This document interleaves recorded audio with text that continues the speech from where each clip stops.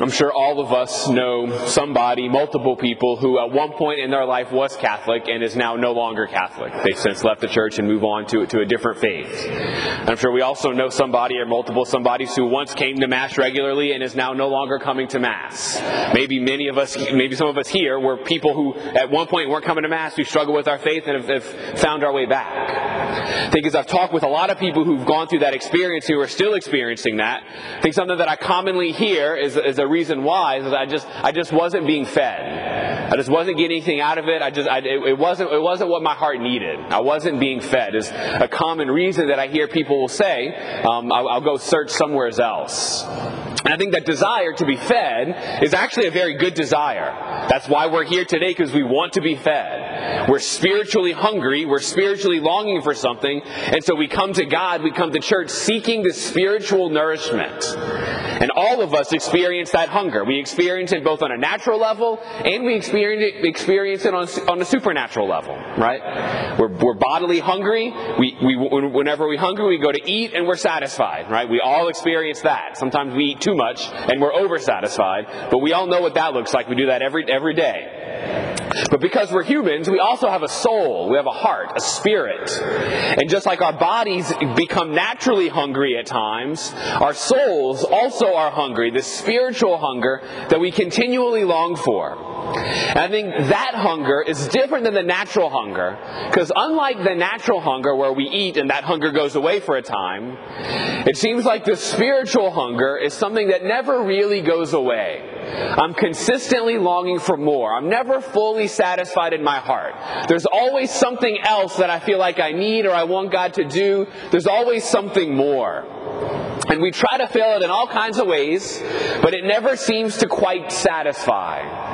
And then I begin to believe, well, maybe if I fill it with these material, these worldly things, then that'll help. But we quickly come to find out that there's never enough. There's never enough money. There's never enough things. There's never enough people. I go to my favorite sin and I think maybe this time, but it's never enough. There's always something more that I'm longing for. It never quite works. Maybe I go find this priest or this pastor or this person or this talk, this whatever it is, and I'll try to see if maybe that'll work. But although it may work for a time, we can almost like distract ourselves emotionally with these emotional highs. It never really lasts permanently. There's always something more that I'm longing for. This hunger never seems to go away. And I think there's a question behind that desire. Like, okay, I'm not being fed. I think there's a question behind that's worth shining light on. Because when I get frustrated that I feel like I'm not being fed, the question behind that really is, like, I'm hungry. And is it okay that I'm hungry? Why am I always hungry? And what does God want to do about that? How does God want to feed me? I think that's a key part of the mystery that we celebrate today of Corpus Christi. The first reading that we heard for Mass today shows the people of Israel as they're coming to the end of the Exodus. For the last 40 years, they had been wandering in the desert aimlessly, and they had many times experienced hunger. And they had many times questioned God, why aren't you feeding us? Why aren't you taking care of us? Why aren't you here? Why have you abandoned us? Over and over and over again, that was the people's cry to the Lord. And as they come to the end of the Exodus, Moses is speaking to the people and is showing them why God allowed them to experience that hunger and how He actually sees it. Notice what Moses says. He says that God let you be afflicted with hunger, and then fed you with manna in the desert, so that He could show you that man does not live by bread, but only by God Himself. God allowed the people to experience the hunger so that they would seek Him, and then so that He could feed them and show them this is where your real nourishment is, not in anything or anyone else. The hunger that we experience all the time in our lives is not a sign that something is wrong. It is not a problem that I need to be fixed, as if there's going to come a point when I'm not hungry anymore. But the hunger is a constant reminder to us that we were made for something more, that we will never be able to satisfy ourselves, and that as we bring that hunger to the Lord, He is the one who wants to continually feed us.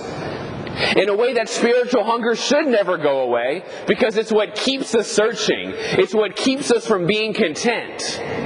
The lie that creeps into this idea that I'm not being fed is that I shouldn't be hungry, which couldn't be further from the truth.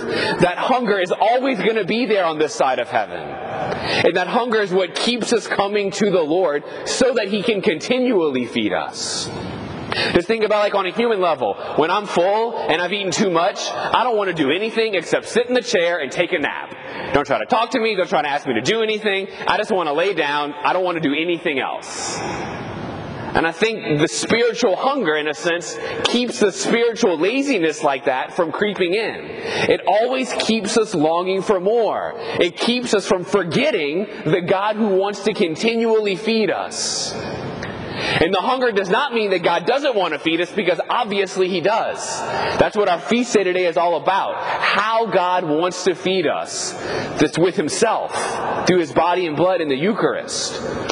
The Gospel shows us that there's nothing else except His very body and blood, that's how He wants to feed us.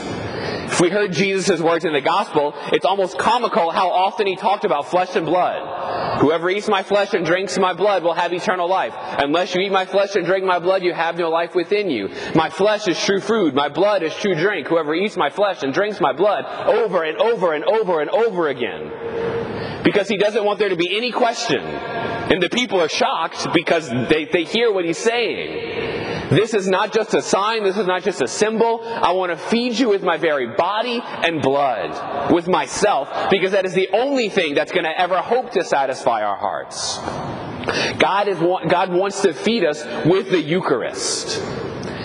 Now, as we feed on the Eucharist, in a sense, it can be disappointing because, okay, I want the Eucharist to satisfy me. Yet so often, like I receive communion, but I still find myself longing for more. And I come back again, and again, and again. And every Sunday, I keep feeding, but I always seem to be hungry. But that's what the Lord desires.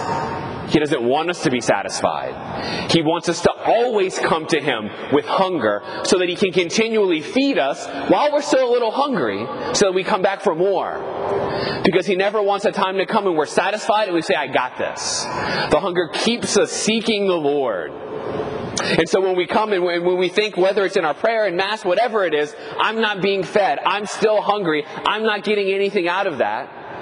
The invitation is not to chase a mirage that if I do this, then I won't be hungry anymore. Because that doesn't exist. There's an infinite hunger in our hearts that's never going to go away.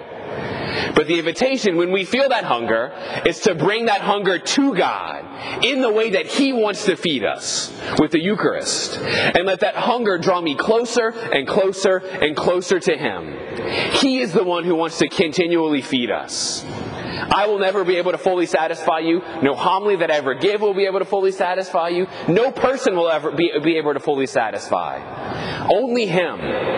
So as we continue to experience that hunger, let's bring that hunger to Him so that He can continually feed us, nourish us, that we keep seeking Him every day for the rest of our lives. Amen.